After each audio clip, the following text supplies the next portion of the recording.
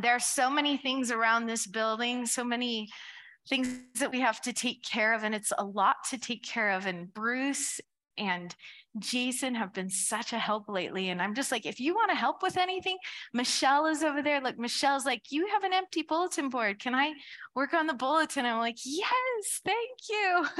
And so we're just, Jason. Oh, wait, is that Jason? That's Jason. I was just thanking everybody for all your hard work around here lately. You've been such a blessing. Thank you so much. Like, let's say thank you for taking care of us, Jason. I'm starting with an interesting word. My friend Amanda got me hooked on the Merriam-Webster word of the day. So if you go to merriam-webster.com or whatever and you say, sign me up for the word of the day, every day they send you a new word. And I think I've heard of one out of every 3 or 4. I'm always like, I have never heard that word before. But I love words, love interesting words. And there's this word in German called Schadenfreude. Can you put it up for us, please, Corky? Schadenfreude. He's looking for it. Anyways, well, we can live without it. The word Schadenfreude is a German word, and it's become popular to social scientists these days. And what's cool about the German language, supposedly, is they're just really efficient at just taking 2 separate words and putting them together and making them one word. So Schadenfreude is harm and joy. It's what it is. It's harm joy. So we could create that word, harm joy. What is it?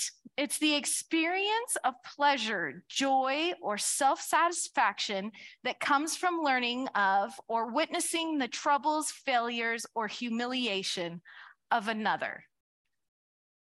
Have you ever felt some Schadenfreude? Let me give you an example.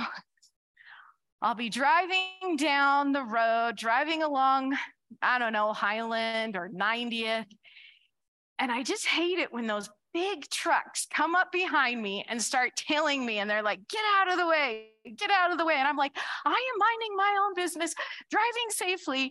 Stop bullying me, truck. And then the trucks start weaving in and out and reckless driving. And then you see them zoom way off and you're just like, arr! I'm afraid I can be prone to road rage. But the best feeling ever is when you get over that hill, you go to the bottom of 90th and you get to the top of 90th and there's that truck and it's pulled over with flashing lights. And you're like, yes, I feel vindicated. That is Schadenfreude. I'm like, you deserve it, you big bully, eat my dust. And off I go. It's terrible, right? It's terrible. Remember Inigo Montoya from Princess Bride? I know it's kind of old, but if you remember Princess Bride, raise your hand. Okay, good. There's enough of us in here. There's this guy, Inigo Montoya, and he's just like, he spent his entire life in the pursuit of revenge to this villain, and he meets this villain, and he's like, my name is Inigo Montoya. You killed my father. Prepare to die. It's like, it was his whole purpose of his life was to avenge his father's death, to get this guy vindication. I hate to say it, but there are many times when that smug self-satisfaction seems to be my gut response. When people who bother me, people who oppose me, people who have hurt me, people I don't like, when they experience trouble or failure or humiliation, I don't always have a godly response. It's often Schadenfreude. We are going to talk today about David at this pivotal part in this transition time of his life when Saul dies. And David, in my opinion, has every right to be like, it's about time. But we're going to read today about what happens. I've been wrestling a lot with this passage, with David's response. I've felt kind of the pain that Leslie mentioned earlier, Crystal mentioned later, just the weight of the air of this season, the weight that people are experiencing, some of the things that have been happening. And I'm like, oh, I don't know how to teach this passage. I don't know how to preach this Sunday, but I haven't felt like I have permission to pass over it. So think about it this way. When Jesus preached, when Jesus taught in synagogues, the custom with rabbis is that when they read scripture, they stood and they read from the scrolls, they read from the prophets, they read from the Torah. And then they would sit down. After they read from the Torah, they would sit down and then they would comment on it.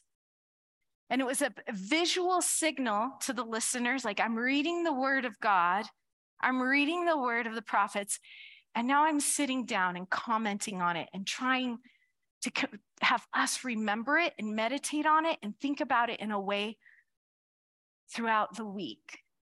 That's how I feel today. I'm like, I'm going to share some scriptures and stories from the Bible, and then I'm going to comment on them, and I'm going to be like, I don't know what to think about these passages, but I think they're important. So if you are just thinking about them tomorrow or the next day, that's good enough. It's like we're learning, we're meditating, we're wrestling with scripture and responses. So would you all pray with me? Corky, could we put the scripture or the prayer up? If you'd like to, you can pray with me out loud. Holy Spirit, our teacher, as we continue worship and explore your word today, would you awaken our hearts, expand our thinking, and shape who we are today and what we do tomorrow? In the name of Jesus, amen.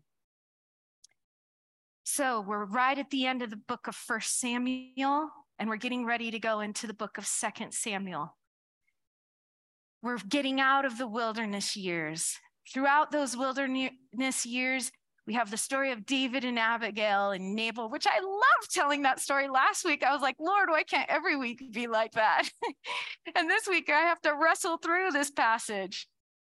But twice in the wilderness, David had the opportunity to kill Saul, but he didn't do it. He didn't touch Saul. And by this time, at the end of the book of 1 Samuel, King Saul is so tormented by fear of the Philistines and just fear of his own land, everything happening, that he's actually resorted to going to see the witch of Endor. She's not a Star Wars character for all of you Star Wars people. There was a witch of Endor before Star Wars. And Saul goes to visit her, and she only confirms his fears that things are not looking good for him. So he's in trouble, he's tormented. The very, very last chapter of 1 Samuel 31, David and Saul and all his sons are going out to war with the Philistines. And as they go out to war with the Philistines overtake Saul. First, they kill all his sons, including Jonathan, David's friend Jonathan. Next, the archers shoot an arrow through Saul. They shoot an arrow through him, and he is wounded so badly that he can't move. Saul fears torture and humiliation at the hands of the Philistines because it's bloody, I promise. If you read 1 Samuel, it's just a mess. The horrible things they all do to each other. So Saul asks his armor bearer, he's like, please, don't let me fall into the hands of the Philistines. Please kill me. And the armor bearer is like, I can't do that. I can't touch you. I'm supposed to protect you. And so Saul, what does he do? He falls on his sword and takes his own life. The armor bearer is in distress because his job is to take care of him. And so the armor bearer just kills himself as well. So now we have we have an armor bearer and we have Saul who are killed. There's disappointment. Pure wonder. It's sad. It's violent. I'm like, why are the Philistines and the Israelites, can they just put down their arms. Why did Saul not change his ways? What did he want? What was he waiting for? A young Amalekite, a person of a different tribe, he witnesses Saul's demise. He assumes David is going to be filled with joy because Saul has been harmed, schadenfreude. He's like, yes, David is going to be happy when I tell him Saul is dead. Seems reasonable, right? This should be what David wants, the end of Saul. Then David can get on with his life and the task of ruling Israel, being king without Saul. The Amalekite is so excited to tell David that King Saul and his sons are dead that out of his own self-interest, he decides to lie and say, verse 9, 2 Samuel verse 9, Corky, he says, Saul begged me, come over here and put me out of my misery, for I am in terrible pain and want to die. So, he says, the Amalekite says, I killed him, for I knew he couldn't live. Then I took his crown and his armband, and I have brought them here to you, my Lord. Look, David, look what I did. I killed Saul for you. Here's his royal crown. Here's his armband. This is what you've been waiting for, right? Oh my goodness, that poor Amalekite. He didn't understand that David wasn't fueled by revenge. David didn't actually have bitterness in his heart ready to pounce on Saul. David did not want Saul and Jonathan dead. That's not what he was waiting for. It wasn't the focus of his hope. Instead, David and his men, they tear their clothes. They do not eat anything, and they weep. They mourn for Saul and Jonathan, for the people of the Lord and for the house of Israel, because Saul and his sons had fallen by the sword. After David has been weeping for a while, he goes to the Amalekite and he's like, why were you not afraid to kill the Lord's anointed one? What were you thinking? God anointed King Saul. And David has the Amalekite killed for killing Saul. Ugh, it's a mess. Then David writes a song. It's not a victory song. It's not a schadenfreude song. It's a song of humility and lament. It's in 2 Samuel 1, verse 1. Maybe we can go to 2 Samuel 1. Thank you.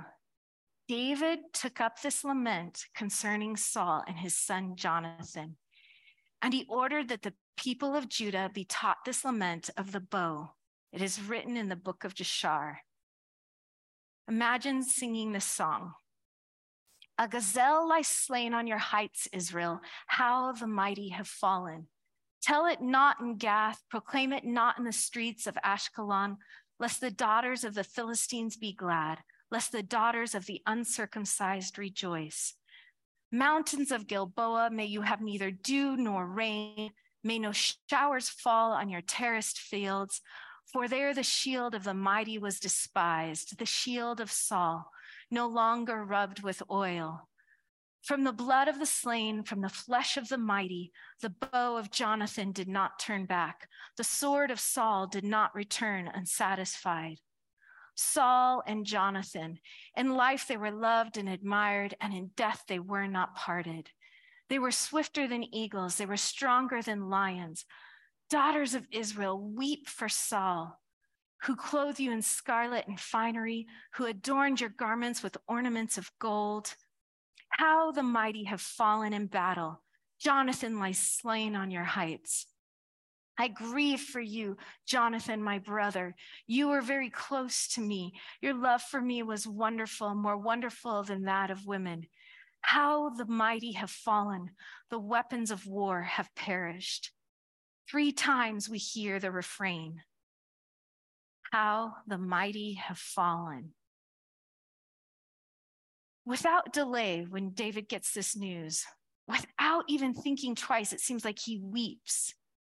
He weeps because Saul and Jonathan have died, because God created and anointed Saul, because Saul and Jonathan had been significant to him, because the bloodshed affects the mountains, because the fall of the mighty affects all of Israel, sons and daughters alike.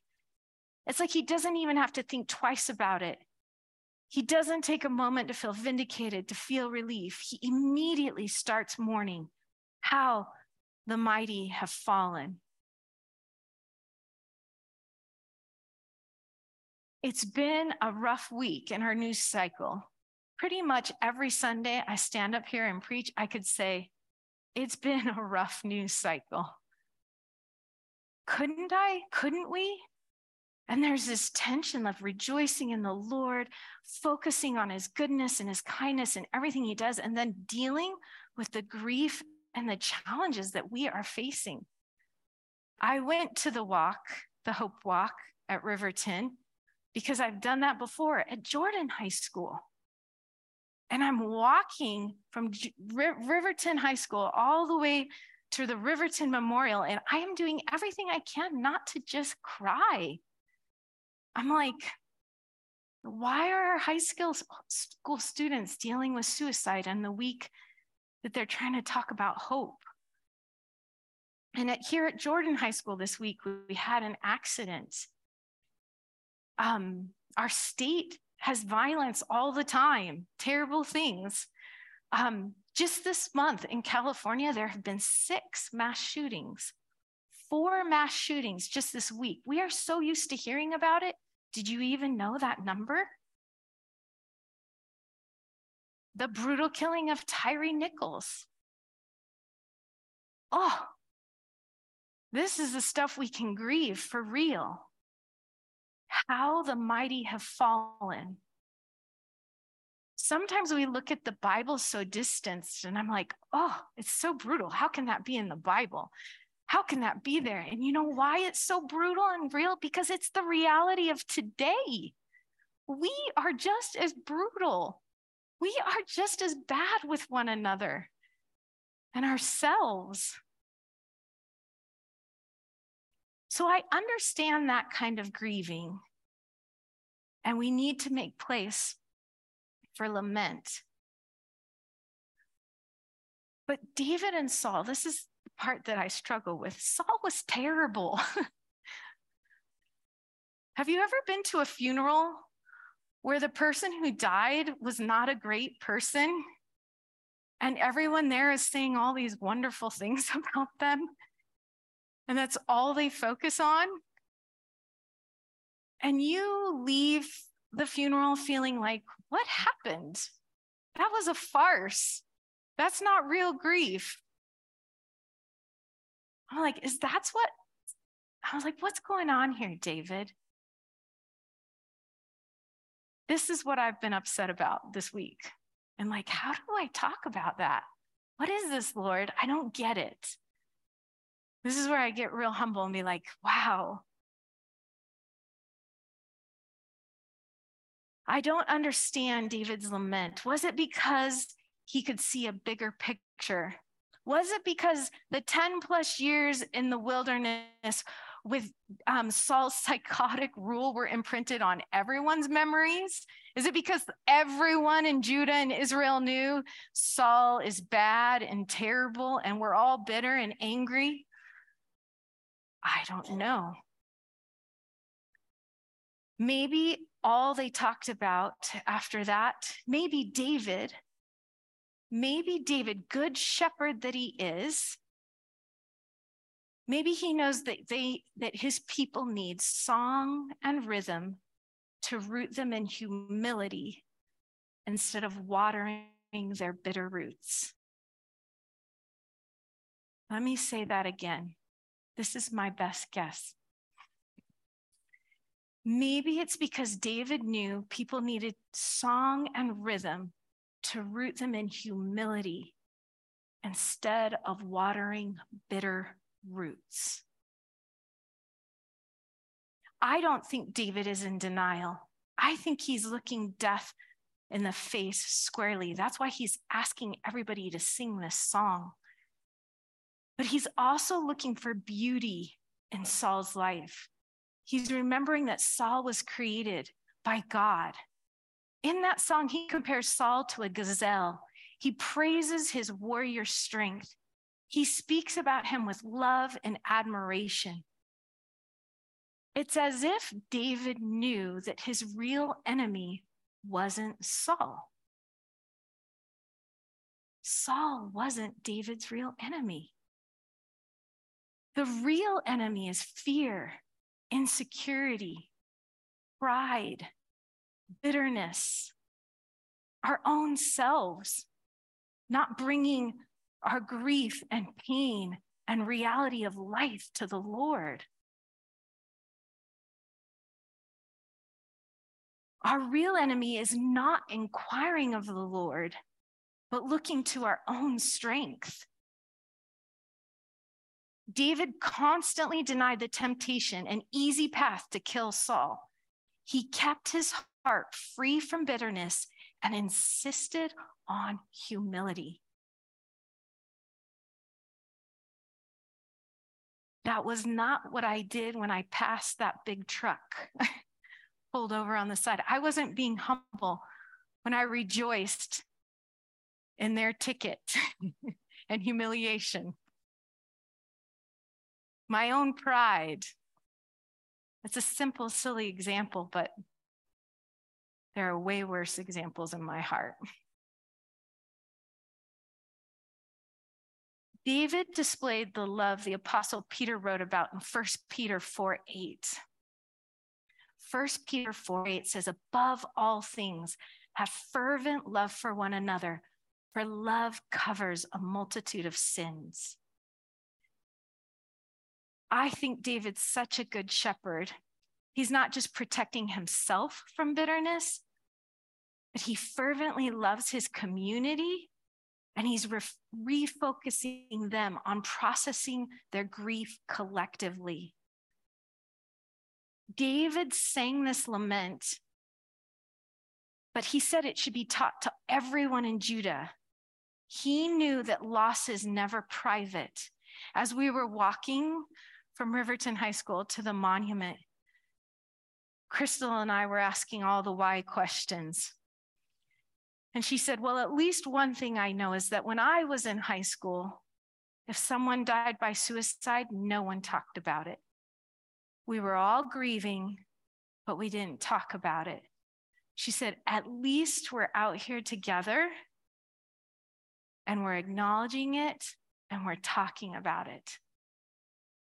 I was like, that's right. Eugene Peterson says this about lament. He says, it's never private, it's social and political. Lament shapes culture. The way we deal with loss enters into the atmosphere and makes us a people capable of nobility and beauty, or not. Practicing the Christian life has to do, along with much else, with learning this lamentation and learning it well. Teach this lament. Teach this way of dealing with Saul's enmity and Jonathan's love. Teach one another how to take seriously these great cadences of pain, some coming from hate, some coming from love, so that we're not diminished, but are deepened by them. Find God in them and beauty. Teach this way of dealing with Saul's enmity and Jonathan's love. I confess that I don't know how to do this. I don't know. Sometimes the people we need in our lives or the people we have loved are not good people and they hurt us. I'm old enough now to have witnessed many people grieve, and it's not just death, it's divorce, it's rejection. I think the worst kind of grief is the kind when we have to grieve bad people, the bad people we love, or maybe they're good people, but they're behaving badly. That's the hardest one to grieve. There's no way around grief. You have to journey through it. I've learned this from Grief Share class. That's a class I would recommend to you if you need to journey through grief. But I've watched people grieve poorly, and I've watched people grieve well. When it comes to grieving bad people, I wish I had the ABCs of a good grief process for grieving a terrible person. But I can't. What I can tell you, though, is what I've seen in David and what I've witnessed in the people who are not diminished by grief, but deepened by it. And the main difference is hope. How beautiful that the Holy Spirit would speak to us about this in our worship today, right? Before we even get here. Hope. It's something greater than revenge or vindication, greater than hope even in reconciliation with people we love. It's hope in God himself. 1 Thessalonians 4:13 speaks about how we don't grieve like the rest of humanity because we have hope in a resurrected God, a resurrected Jesus. We actually have something real to put our hope in, and it's the resurrected Christ. I think David was waiting for something greater than the demise of his enemy, something greater than a crown and an armband, something greater than all the promises God had given him. David put his hope in God himself, in God's goodness and faithfulness toward him, despite any circumstance. And I think this for good reason, because David wrote a lot of songs about it. Psalm 63 says, "Oh God, you are my God. I earnestly search for you. My soul thirsts for you. My whole body longs for you. In this parched and weary land where there is no water, I have seen you in your sanctuary and gazed upon your power and glory. Your unfailing love is better than life itself. How I praise you. I will praise you as long as I live, lifting up my hands to you in prayer. You are worthy of it all.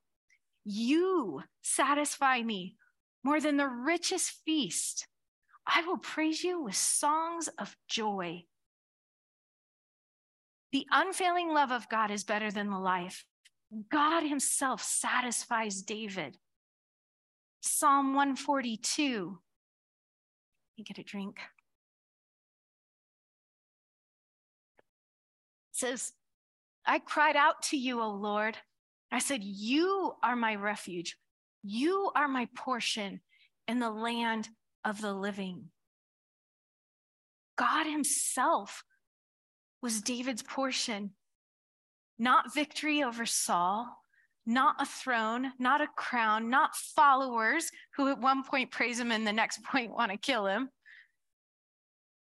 God himself was David's portion and his hope, the praise and the rejection of man. I'm going to read from Psalm 130. It's a song of ascent. David did not write this song.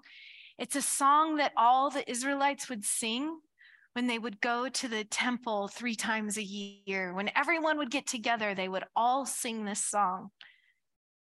Journeying. It's a song about humility. Humility. I think I say humility every single time I preach about David, because I think it was the signature on his life. Psalm 130 takes us from an awareness of our own sin. We're singing along. We did that today with our songs. We sang about an awareness of our own sin and brokenness. But we also sing about an assurance of forgiveness and God's redemption. And then finally, we sing about hope. There's hope. We've got this God on this throne who's holy, holy, holy, who was and is to come. And he's there, and we have hope in him. Psalm 130, out of the depths I cry to you, Lord. Lord, hear my voice. Let your ears be attentive to my cry for mercy. If you, Lord, kept a record of sins, Lord, who could stand? But with you, there is forgiveness so that we can with reverence serve you. I wait for the Lord. My whole being waits, and in his word, I put my hope. I wait for the Lord more than the watchmen wait for the morning, more than the watchmen wait for the morning. Israel, people of God, put your hope in the Lord, for with the Lord is unfailing love, and with him is full redemption. He himself will redeem Israel from all their sins. I love it. It takes us from the violence and the sin and the messed up people that we are to God's forgiveness, to hope. This is what we have in Christ. I've been thinking about this psalm all this week. I shared it in staff meeting. We started talking about it. And I told them that I realized when I was meditating on this psalm that I'm really good at waiting on the Lord for healing. I'm really good at waiting on the Lord for reconciliation. I'm really good at waiting on the Lord for provision. I mean, I'm not always good at these things, but for the most part, I've learned how to wait on the Lord for the things that I need. And what struck me is, am I any good at just waiting on the Lord to wait on the Lord? What if what the Lord wants to do in me is greater than healing or reconciliation or provision or a new job or whatever it is? I'm not saying any of those things are bad and that we shouldn't wait on the Lord for those things. But I think his waiting on the Lord is what sustained him through all those crazy wilderness years. Am I actually waiting on Jesus? What Jesus wants to do in me and for me? The other thing we talked about is this vivid image and the repetition of, I wait for the Lord more than the watchmen wait for the morning, more than the watchmen wait for the morning. And I realized that I often pray these desperate prayers, let the morning come, let the morning come.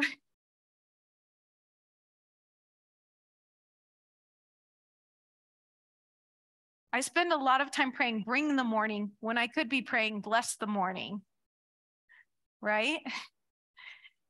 Watchmen, people who put their trust in the Lord, are confident that the sun is going to rise. I mean, all hell can break loose, and the sun always rises. As surely as the sun rises, the Lord is here with us. Am I willing to wait for the Lord and the morning sun? Eugene Peterson says this about the David story. He says, we're at the midpoint in the David story. David's lament over Saul and Jonathan functions as a pivot. David's lament keeps everything in the first half of the story working in the second half. Lament is a bridge from life to death to life. A failure to lament is a failure to connect. Lament, making the most of our loss without getting bogged down in it, is a primary way of staying in the story. God is telling this story. Remember. I'm so thankful that I went to that hope walk yesterday. I'm like, I'm staying in this story because my high school kid friends, Grace, when my kids had to do similar things at Jordan High School, I'm like, I'm there. I'm staying in this story. We're staying in this story. We're going on this walk and trusting that God is bringing us into a greater story. trusting that greater things are yet to come. Trusting that as sure as the sun rises, Jesus is there for us. Jesus is there. He's like the sunrise saying, "Good morning. I'm here. I'm here." I'd like to finish. I'm going to have Kathy just play the piano and just play something in the background. And I don't have Psalm 130 in song. So I would like us to just stand and read Psalm 130. You can go home and sing it, put it to your own melody. But we'll have music reminding us that this is a song. But could you all stand and we'll read Psalm 130 together? We're going to close with this. So if you feel down, if you're battling depression, if you're processing grief, if you're walking through a wilderness, if you feel like someone like Saul is after you, if you feel like your heart is heavy, then you can sing this song on your way up into the presence of the Lord. So let's read together. Out of the depths I cry to you, Lord. Lord, hear my voice. Let your ears be attentive to my cry for mercy. If you, Lord, kept a record of sins, Lord, who could stand? But with you there is forgiveness, so that we can with reverence serve you. I wait for the Lord, my whole being waits, and in his word I put my hope. I wait for the Lord, more than the watchmen wait for the morning, more than the watchmen wait for the morning. Israel, put your hope in the Lord, for what the Lord is unfailing love, and with him is full redemption. He himself will redeem Israel from all their sins. Amen. Amen. Thank you for being here today. Thank you for coming to the house of the Lord. It encourages me when you are here, when we're together, when we worship, when we remember. God bless you this week. If you would like prayer, you can come over here to the prayer table. You can chat with me. You can talk to one another. We can pray for one another. But God bless you this week. Go in the hope of the Lord. Amen.